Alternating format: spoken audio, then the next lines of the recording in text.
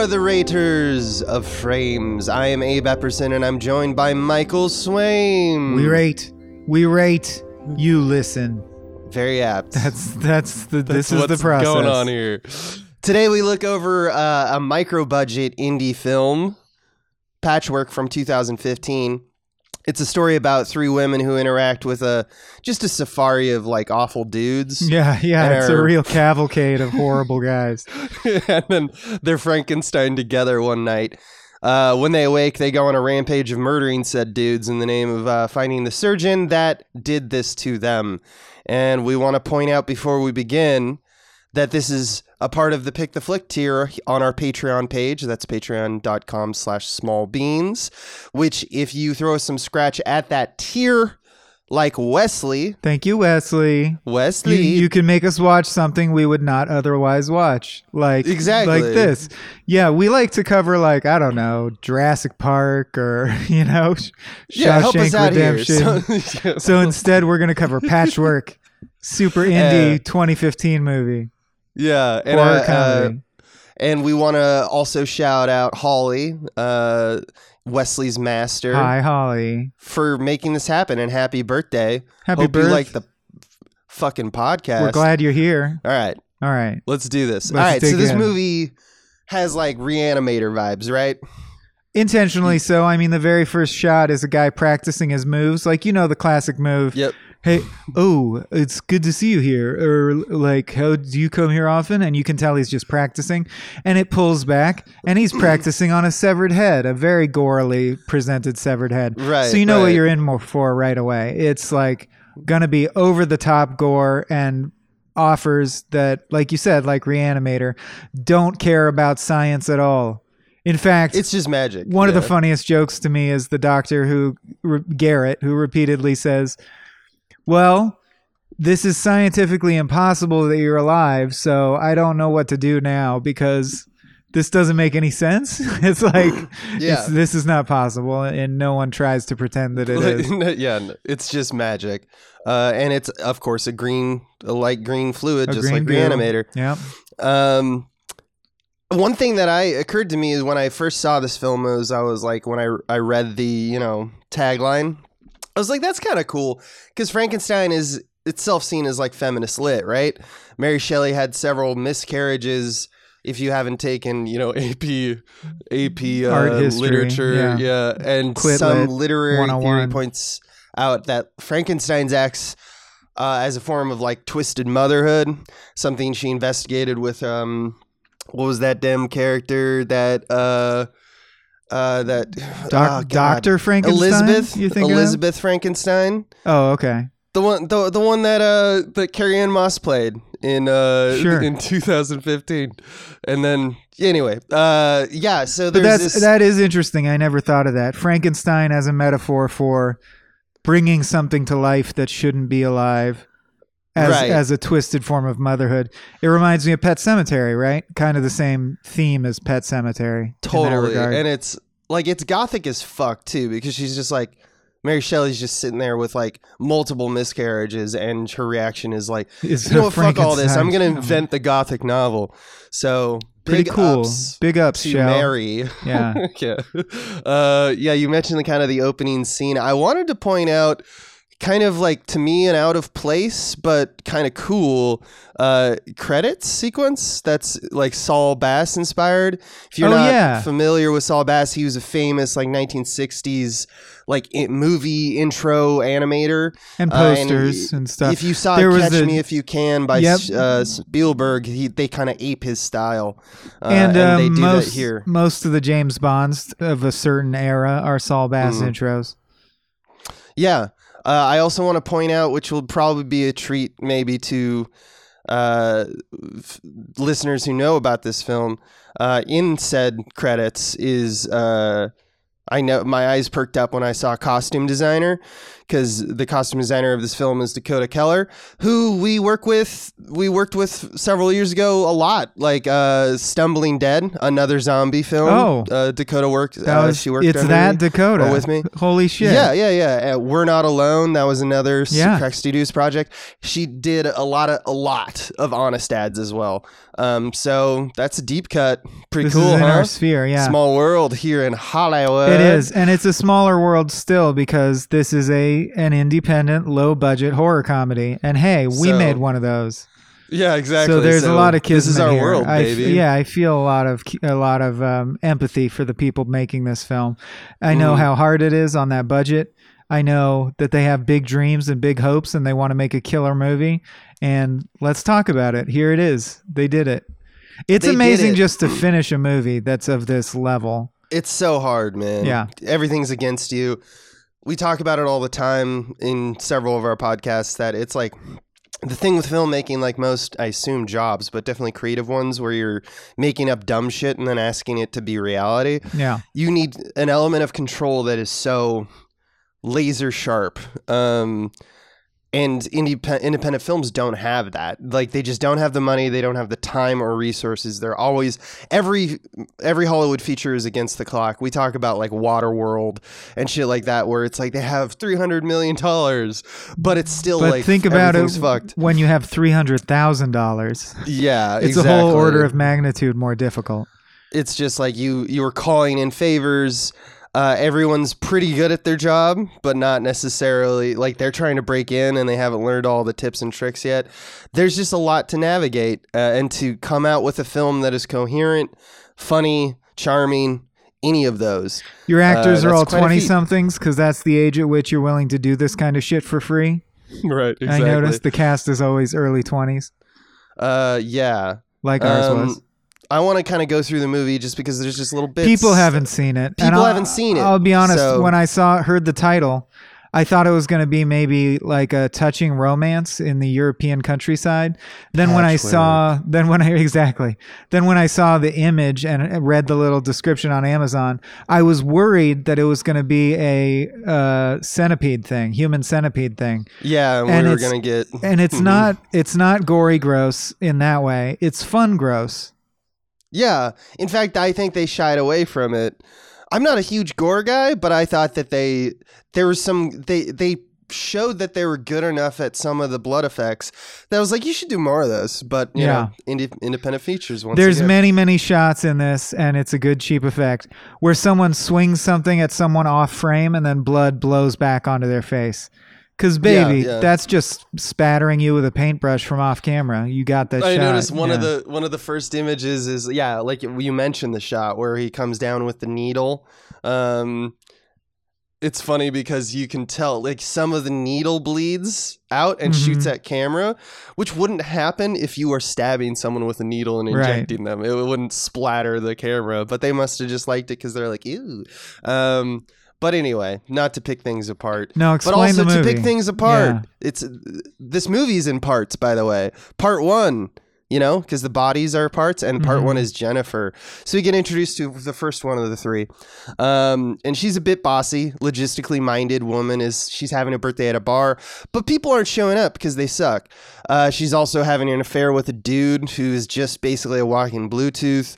And she's interrupted by one of the Weasleys, who we know from her old life. I believe it's Fred Weasley. Really? Actually. From Harry Potter. Holy shit. From HP, one of the twins. He's like top billed in this movie, or he should be. Yeah, dude. Yeah, he's been in Harry Potter. He fucks.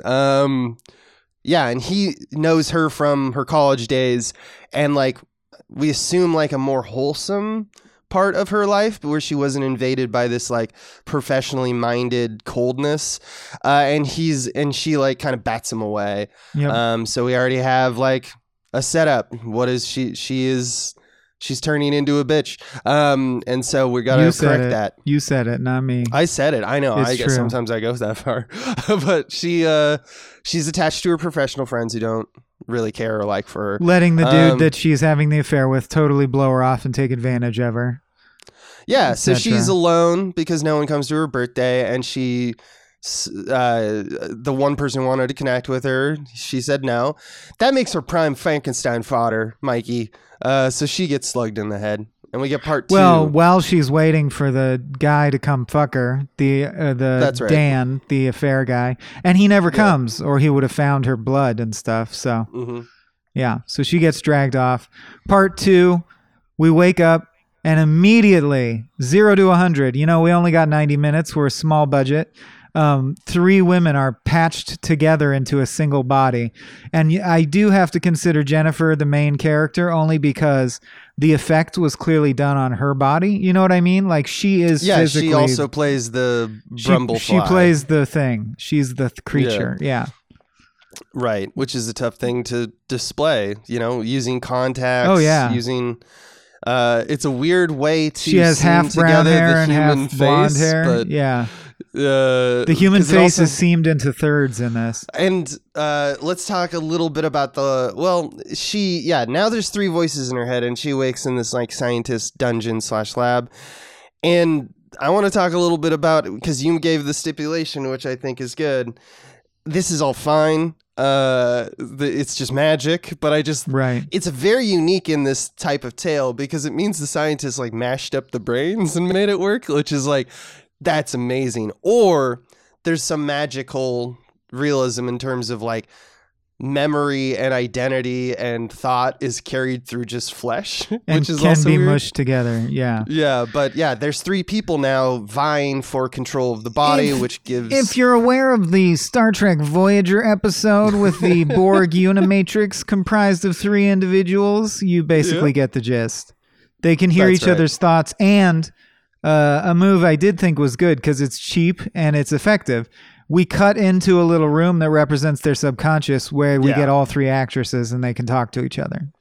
Yeah, like a null space that represents their brain, but also is the same location as like where the Frankenstein is so they just interacting. All you got to do is shut the set down, clean the set, throw them in there, have them do that dialogue scene. Honestly, shooting wise, they probably do the dialogue scenes first. Then bloody up the set. Yeah, very smart. Exactly. If I were doing it, I'd probably mix it up because sometimes you'll find something in performance and then be like, oh, we should create a little beat for that. Yeah. Because it's sometimes the note all right, for some Dr. of the recording. Movies. Hey, man. Don't redirect. You put me in a cage, direct. man, yeah. and I'm directing that cage, That's true. baby. Speaking of cages, she runs into a cat bird in a cage. Owl cat, specifically. An owl cat. Who gets a moment in the sun at the end, which is probably the best joke in the movie. I mean, since we brought it up and we're jumping around, we can say it.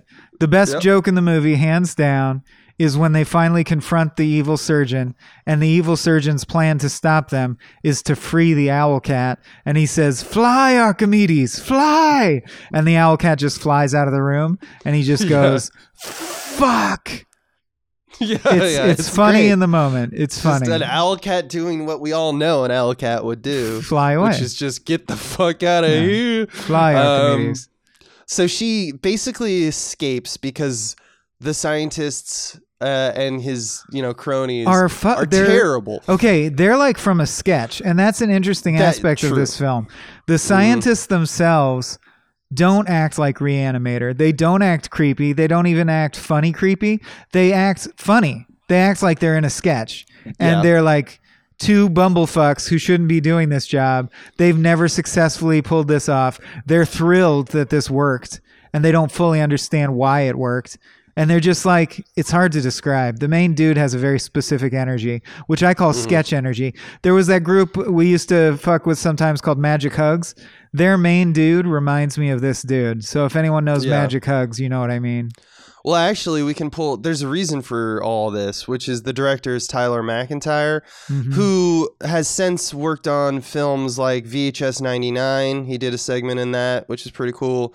He also made recently It's a Wonderful Knife, but if you're a sketch head, I am. Back in the day, If you recall a troupe Sasquatch sketch comedy, that's this crew. That's this writing team. I don't know them. So they're kind of like us, man. They're kind of like us. Kindred souls. Like 2009, 2010, getting in the comedy minds via internet sketch. And then expanding into horror comedy. Yeah. And then horror comedy as like one of our first movies. Kind of strange. Pretty cool choice. Yep. Wesley and Holly. Yeah. So where are we? Yeah, we talked about Catbird. Owlcat, yeah. She escapes Owlcat. She's got no money though, and there's no like. In fact, yeah. So when she escapes, one of like the underlings is like, "What the fuck? Did someone get out? Did it work?" Because the other interpretation, which this gets a little spotty in Act 3, but this doesn't work that well. They did not expect her to wake up. This is version 85 and all 84 basically have failed. In other words, that's the vibe we're supposed to be getting. So that's why they have like lax security, I guess. But she just walks up, as she's freaking out, leaves the building and gets into a taxi, which is another funny joke. I thought just the taxi guy was like, fuck, man, are you high? Like, can't why pay do I for have to deal with this person? Yeah. Get out of here. But again, magically, no one is scared of her, and no one thinks that until she starts killing people. No one goes like, "What's wrong with you? Are you okay, miss?" They all go, this crazy person is interacting with me, and you're like, she's not crazy, she's chopped up. Don't you see that she's chopped up? Yeah. And she has no money, she has no property, she just roams the LA streets, and we get kind of like a montage that like basically makes her look like an unhoused person, so she becomes invisible to the LA skyline, to all the people. Around this time, one of her fingers falls off and she staples it back on, which is important because this is how they realize they can't feel pain. And not feeling pain is key to their rampage later. Right. It's like their superpower. And this is because they go to Jennifer's house, who we've been introduced the backstory of. And the blood is still literally on the floor. She staples her hand back together, like you said. And she goes to her computer, gets fired from her soulless professional affair dude. Yeah, the flame. He's both. He's firing her from her job and as his mistress simultaneously. Right. He's just the worst. And just because she's been missing for like 4 days. So she also puts together, she's like, I know who I can go to. There's a creepy med student I know who's Fred Weasley.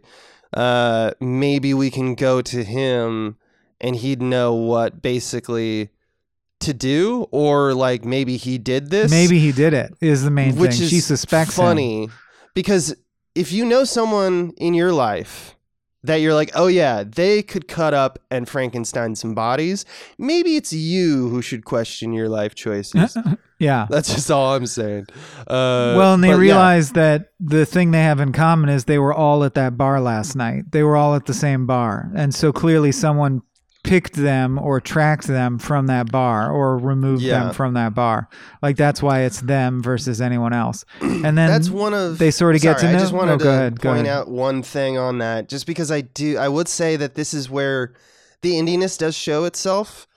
Like that is a beat that to me is a lot of time spent in the movie having the characters figure out some pretty obvious shit.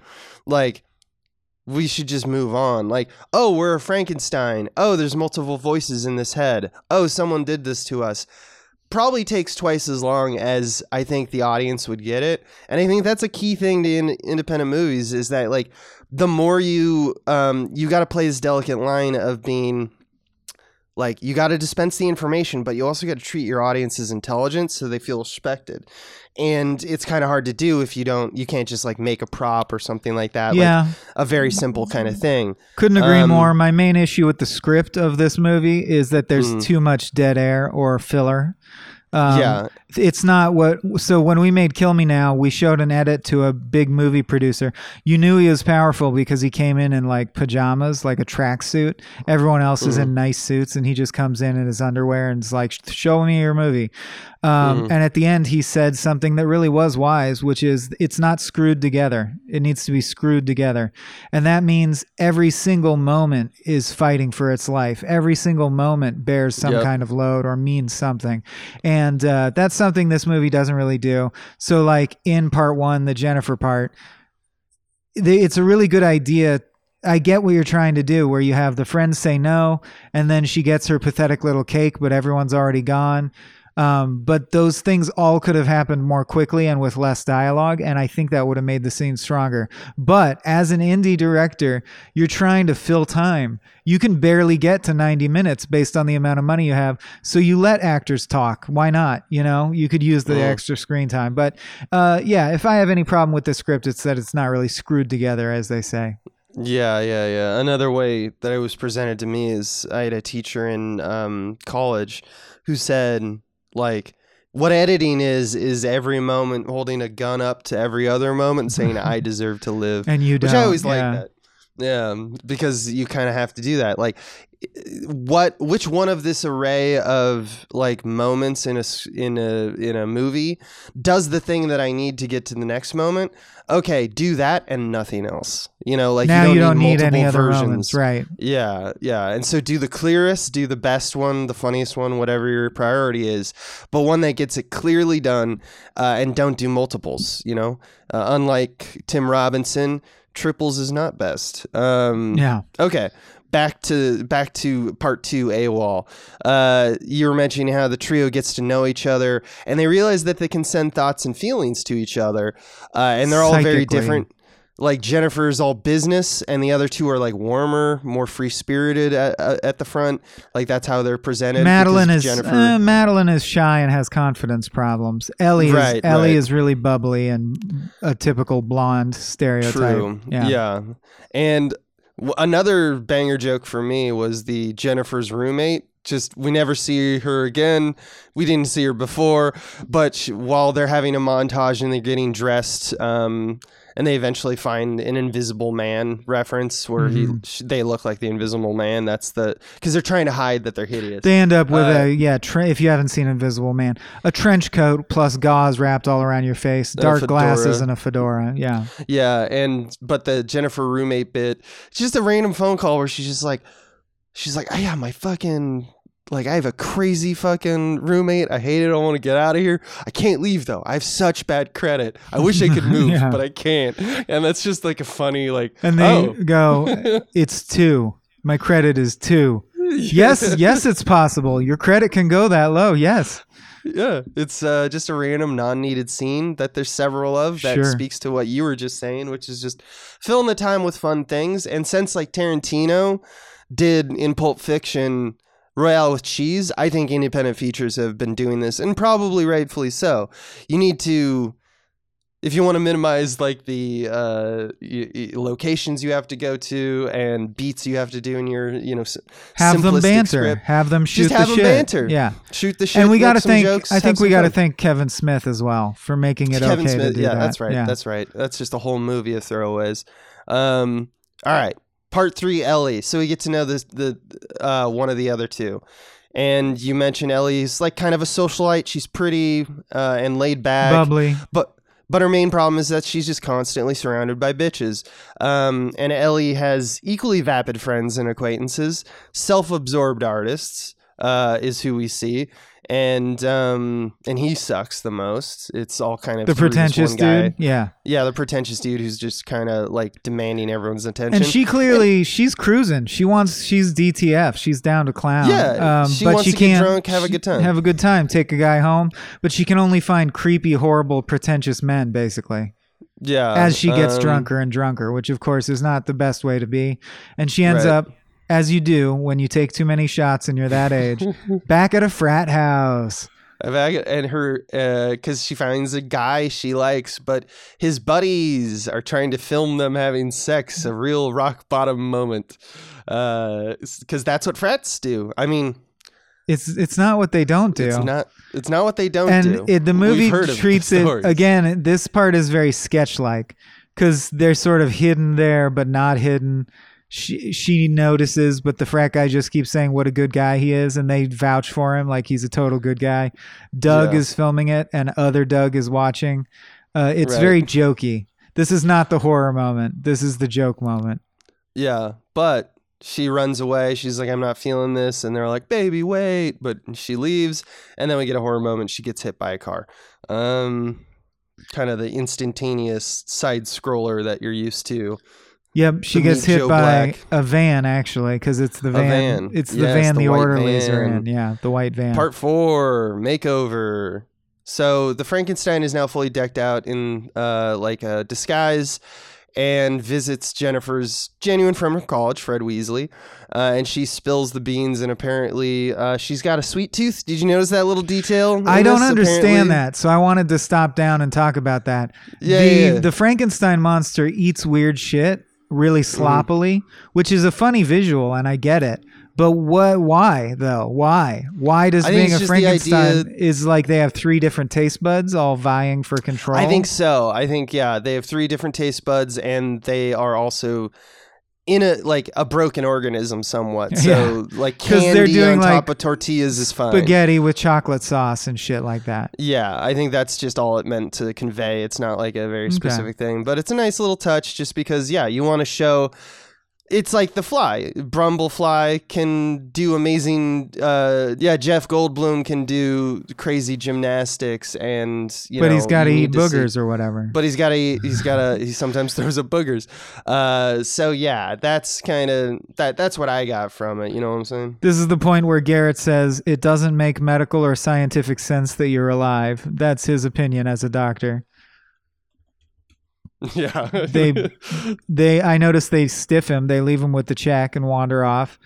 And now we take the turn into what I would call revenge fantasy. And that's actually the offer that I thought was cool because, as I said, I was worried it would be Human Centipede and basically beating up on our women the whole time. And up till now, the women have been having a bad time. But this is where you start to see, this is what this movie's going to be, is they get revenge one at a time on all the shitty dudes.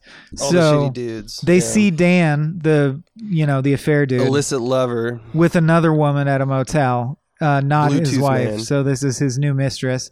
And they wait in his car. I don't know how they got into his car, but that's an old horror trope. They're waiting in his car when he gets in, and they kill him.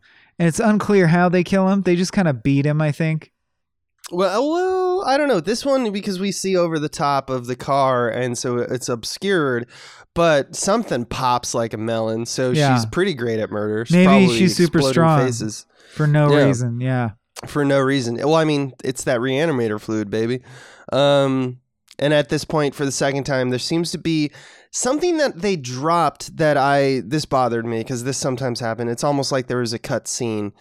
There seems to be like kind of a fourth voice in the room starting to develop. A demon voice comes out at times through the women. Through especially I thought Ellie. they were going to do with... Yeah, I thought they were going to do... I think it's just... What it's supposed to be is just an affectation of Ellie. Ellie's just quirky and sometimes... Has a demon voice. Has a demon voice. But like, I thought it was going to be like... Also, there's what represents the reanimator fluid... some desire to kill, but as you'll find out, they go a different way. Oh, they're all in on murder immediately. They're all fine with it. They're all fine with it. And that gets us to part 5, which is kind of the twist that we're talking about, which is the Madeline chapter, the last one of the 3. And I think this is legitimately a great maneuver by the movie, coming late in Act 2 or like near midpoint. We see her as a lonely woman. She's got kind of low self-esteem. She's shy, awkward with this dude who's, once again, a total dick. And she's being hit on by, like, he's like an Tom actor Blake. model. Yeah. It's exactly like Tom Jane in Arrested Development. Yeah. I'm Tom Blake. Jane. Yeah. Yeah. And there's a great banger line to me, which is as they're leaving, because she's like, let's just get out of here. He goes, she goes, do you need to pay? And he's like, we'll be fine. Like, he's just total, like he's stiff in the establishment. And then twist. We cut to her in her kitchen. She opens her refrigerator. She's a serial killer, and she has the douchebag tied up. Reversal, good maneuver, I think. Madeline is fucked up. I mean, now as the Frankenstein monster, she's taken part in a murder, but she's been doing murders this whole time. Yeah, so now the question becomes like, how much is this Frankenstein logic, or is this just all Madeline? Like, so now your brain is getting something, whereas like a big question in the middle of Act 2, whereas it could have just kept going as a revenge fantasy that succeeds or doesn't. You still have enough rails. Yeah, you do. But I prefer to think that Madeline is influencing the other two. Yeah. I don't think they need a twist. This just happens to be one that like resolves well. But like, yeah, in the middle of you should have at some point at your Act 2, depending on the movie, it's almost usually like a midpoint. Or the midpoint is just the idea that there is a new kind of question that arises in the audience. That wasn't that you weren't thinking about even before, right? So because usually new. Act 2s can be a slog if you don't have enough development with your main story. So it's usually useful if you have a simplistic story to add, a twist on top of it. In the midpoint, yeah. Exactly. And this leads us directly to part 6, which is called Rampage, because basically they've decided it is okay to kill guys. We're going to go kill everyone now. And they do. They who do they kill? Let's see. I logged it all. We just go the useless artist, the useless artist they kill. They kill all the frat house guys. Killing the frat house guys is very funny. He keeps saying, but I'm a good guy. I'm a good guy. I'm a good guy. Yeah, that's I'm such a good guy. There's, I thought chipper music as they beat the shit out of this whole frat house. Yeah, very Kingsman. Yeah, it is. Low budget Kingsman. Yeah, I see that. And I thought they did a pretty good job. It's it's probably the coolest shot in the movie. It's the headphone oneer. She knocks on the door and they try to swat her away, and then she puts her headphones in. We get the diegetic music of her headphones playing, and then she just undoes these fools, beats the shit out of the frat house. And it's all one shot, and it involves like breakaway tables and jumping through windows and stuff like that. Yeah, it's definitely the shot where they blew their wad, financially speaking. Yeah, a little bit. They had to really fuck up the space. Yeah. And she's like throwing knives, but she's also, I don't know. There's joy in watching her destroy these awful scumbags. My only problem is that, and once again, it's just an affect of the indie, I wish we saw it more. She should explode their faces with her hands. Like, they should have joy in a way that is just like unrestrained. If you had more money, this is where the gore would go. Yeah, this is where you really would push the gore. Because gore effects are tough, dude. I think it's just the sheer number would up the budget, because like they could do it. The head stab, there's a head stab at one point. It's pretty good. Yeah. It's like the blood like explodes out of the brain, and it's a well-designed shot. So you kind of hide the fact that it's like a paper mache blood-filled, prop. Mm-hmm. But yeah, anyway, that's where we're at. I really like that this sequence. More mayhem, please. Yeah. And they fuck up the orderlies in the van. So we've met these, and talk about Kevin Smith. There's these two orderlies who get body parts for the surgeon, and they are just constantly shooting the shit and bantering. They're like Rosencrantz and Guildenstern. It's all they do is the banter. Royale with cheese. It is literally, they talk about a burger, literally. A chicken sandwich. Sorry, that's right. Let yourself enjoy that chicken sandwich. Be free. Who hurt you? It's also Big Lebowski vibes, because like the point of the conversation is just they're talking about sauces. Yeah. And he basically has a line at one point that isn't this, but it's basically a paraphrase. Like, it really tied the room together, talking about the sauces. And I was just like, oh yeah, this is just basically Big Lebowski. And but the point is they rampage over these guys too. Yeah. They get rampaged. Yeah, she beats the shit out of them till they tase her and she has to flee. Also, one of my favorite moments is that the driver dude, he gets out of the car and she's already pulled the passenger scientist out of the van and is just going to town on his head with a brick. Mm-hmm. And so he wheels around the front of the car, and this horrible scene sees her going to town, and like a demon, she looks at him, and he's reaction is immediately just to be calm. Like he's like, whoa, we're just at work here. Like we're just doing our job. Yeah, we're just. It's so observing. funny because it's like, no, dude, that your buddy, he's over. Like it's he's beyond done. that like, point. Yeah. First off, no we. There's no more we in this situation. Second off, you're not justifying to this clearly mad person. Just be chill, baby. Be chill. So that was pretty hilarious to me. Is that they kind of yada yada. The scientists are bad. All the dudes are pretty bad. Except they're either Garrett. selfish and they're horrible, or they're just dum dums. Except Harry Potter boy. Except Harry Potter, who's the perfect boy. Which is why she goes to see him for help now. Hell yeah.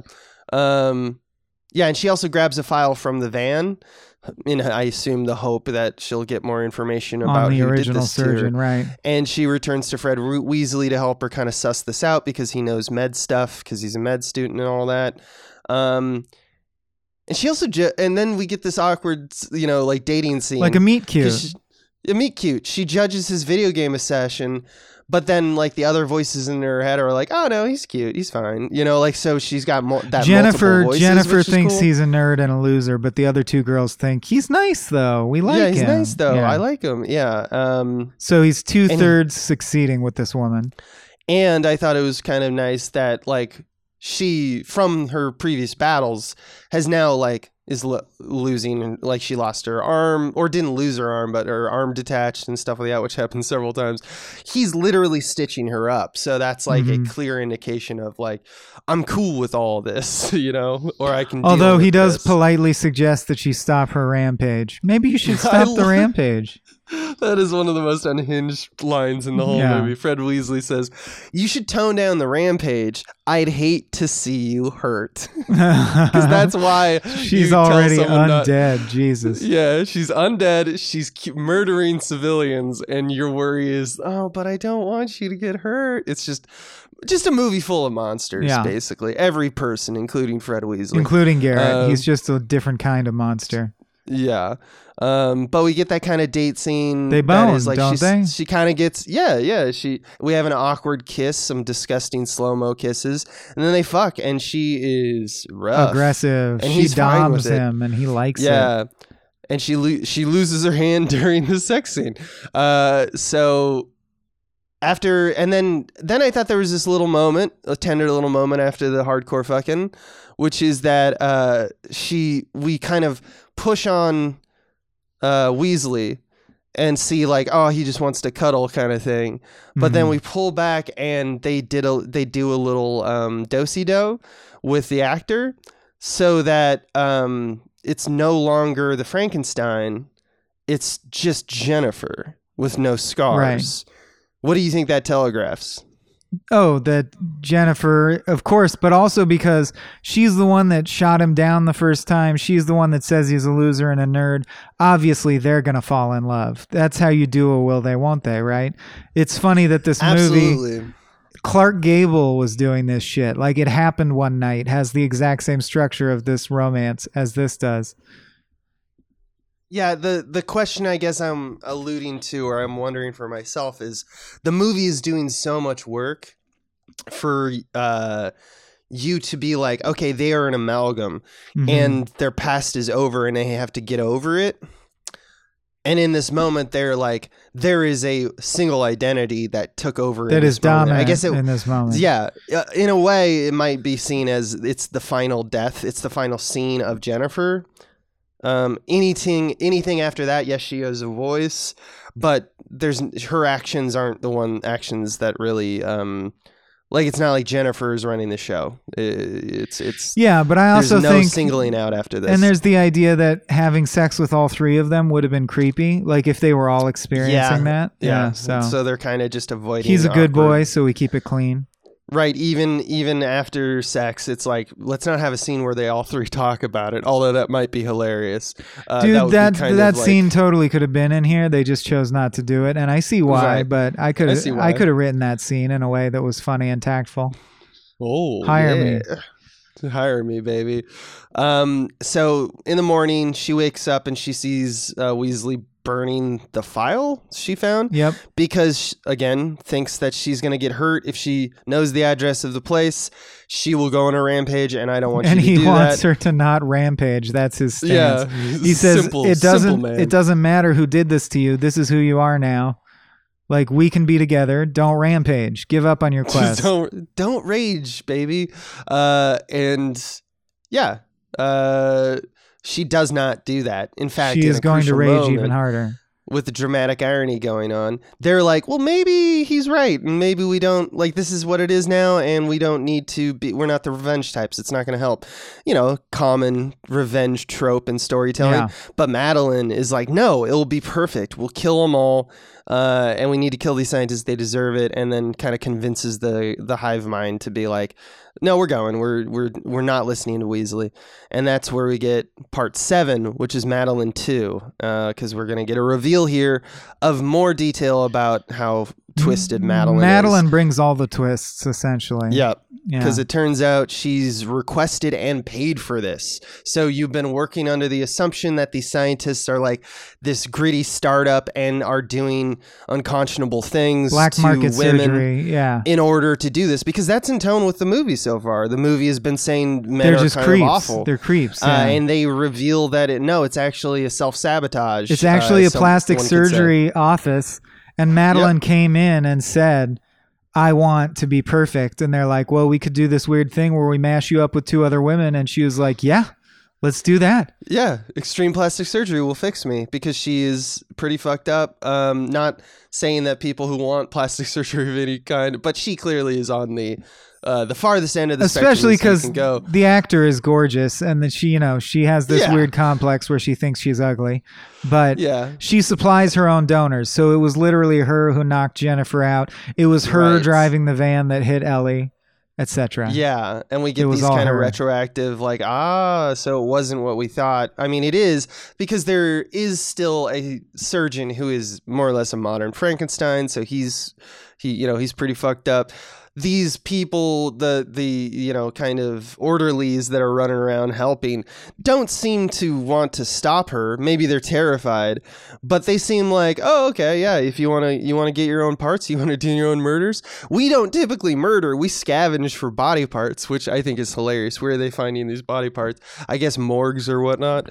But she's like, no, I want to choose live. Well, also point of order. How did Ellie and Jennifer not figure out the twist, given that they all psychically share minds now? I guess that Madeline is good at hiding it. I guess. I'll give it to him. Okay, so Madeline was I'll give it to him, but that is stuff. one that I would almost request like an explanation or something like that. Like she's good at hiding it. If I were making this movie, I would have one line in there that explains how she did that. But which is fine. I'm nitpicking. Which is funny because we don't on Frame Rate we don't typically do that, but I guess it's because when it's an indie feature and you're like, oh, I could do this, like just give me some time and this could happen. Oh, you're saying, which is what we're doing. I'm giving them more suggestions than I would give. Right. Arrival. Yeah. But I do it too. I'm also doing it. I'm looking for flaws because I think it's just how our brain works. We're looking at our peers. And these would be totally different movies. Obviously it's made by one person or another. It almost doesn't bear kind of suggestion, but at the same time we can't help ourselves because it's like so easily attainable, and they're doing a good job, like they're it's so close to the what we all want to consider the quote real thing.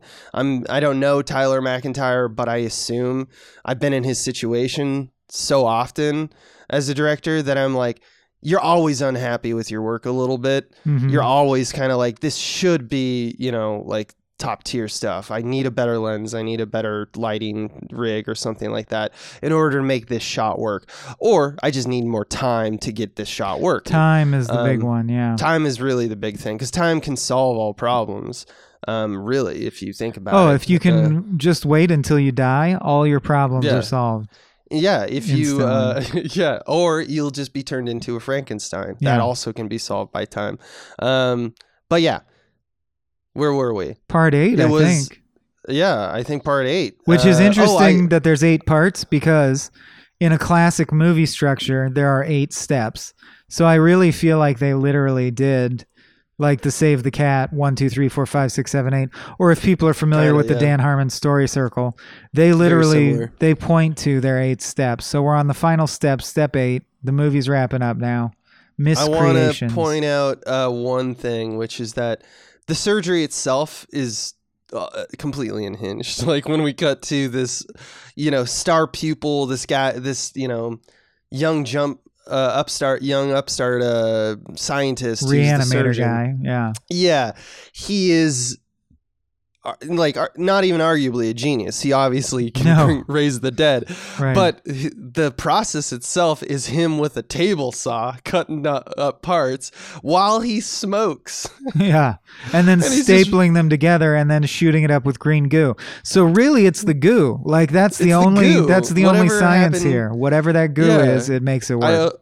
I also love that he rummages through body parts like in trash bins, like no apparent organization. Like this surgeon has no skills apart from whatever he can do. He can generate this goo, and that shit is next Well, level. there's a line in the previous part. What's your success rate with these surgeries? I don't like to keep score. I'll tell you, I've learned a lot about what not to do.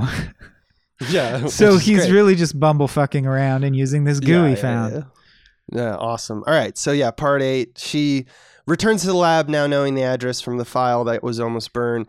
And the surgeon is happy to see her which I thought was a delight. He's like, yeah. He says, like, you're back. You got to understand, this has never worked before, so I am over the moon right now. Yeah. And he also lets slip casually because he doesn't understand quite what's going on in their brain, I don't think, because he just calls her Madeline. Yeah. And he kind of lets slip, and the other two figure out finally. The other shoe falls. The Madeline's the traitor.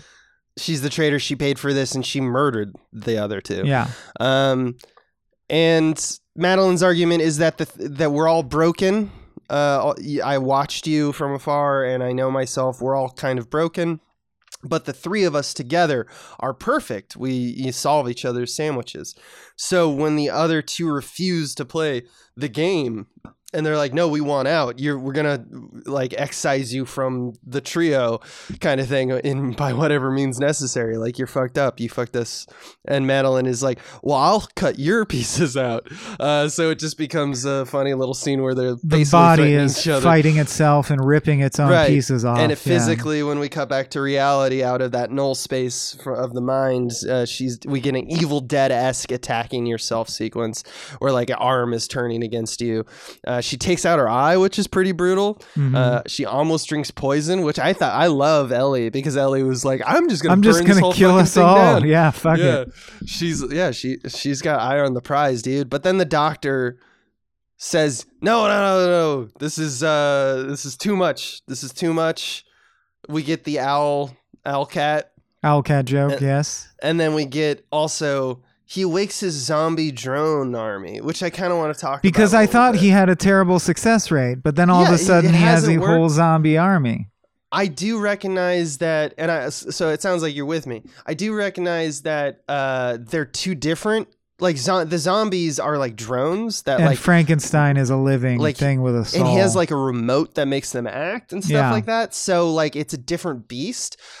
So like I could totally just like say that's fine, and this is 2.0 and he's happy about that. But it's just like, it's weird to me that they do no explanation. Given his total incompetence the entire film. Even just a shot of prototypes and like just props, that could do so much damage here. And they just kind of yada through it. I mean, it's a sketchy offer. It's funny. The idea is just like a doctor has like 4 zombie drones just on the table that will, do his bidding. And they do. And she gets tied up and secured to a chair. But meanwhile, Weasley breaks his hand to get out of the cuffs, like real Gerald game style. He sees it on TV. Tom Blake do it on TV. Yeah, right. Yeah, tying the it actor, all together. Which I think is pretty funny because it's like the it's easiest just meta thing in the world. Yeah. He's like, and then you just slip out, baby. It's perfect. And then he does it, and you can hear a bone crack, but it seems like it doesn't really affect his life because in like 20 minutes he's just in a casual dialogue scene with the doctor. Meanwhile- Doctor reveals that his plan is to take her apart, and even though she worked, he's going to Yes. ruin her again because he wants to learn how that one worked so he can make dozens more. So he's going to destroy the Frankenstein. That makes sense So to me. now they're threatened. And that's when Weasley he shows up because he also knows the address, and he's just promptly knocked out by the surgeon with a gun. With a gun. The surgeon has a gun. But this crucial amount of time where he has to, steal away from the lab is important because our Frankenstein frees herself from the doctor's chair and just starts sawing up the zombie thugs. And this is another montage of joy, I would say, where it's just like some of the best blood effects in the whole thing. I mean, it's your big finale, and that's why they included the zombie beats, is they're like, I feel like we should just have body parts, but since we have so few characters, we can't really just like disposably early in Act 3 get rid of the surgeon or anything. But you could have probably taken out some of the scientist lackeys. But then you have the bigger question of, is that moral? You know, zombies, it's pretty cut and dry. Fuck zombies. So I see why they did Another it. big laugh line for me is when he's dragging the unconscious Garrett around, the surgeon, and he says, I can't wait to take the spine out of you. Make a short person very tall. Yeah, that's what he's gonna do with his spine. Yeah, he's just thinking about what he's gonna do with spine. Make a short person very tall. And then there's another like geography thing that irked me, which is that he drags him away off screen from like the and then they're all foyer of together the building, again. and then Weasley's just there on the ground, and she's like, "Oh shit, Garrett, what's up?" After she's destroyed all the zombies, and it's like, I thought he dragged him away. Where is he? Yeah, where is the surgeon now? But then we get an interaction where the doctor comes back and shoots Weasley, so he's super unhelpful.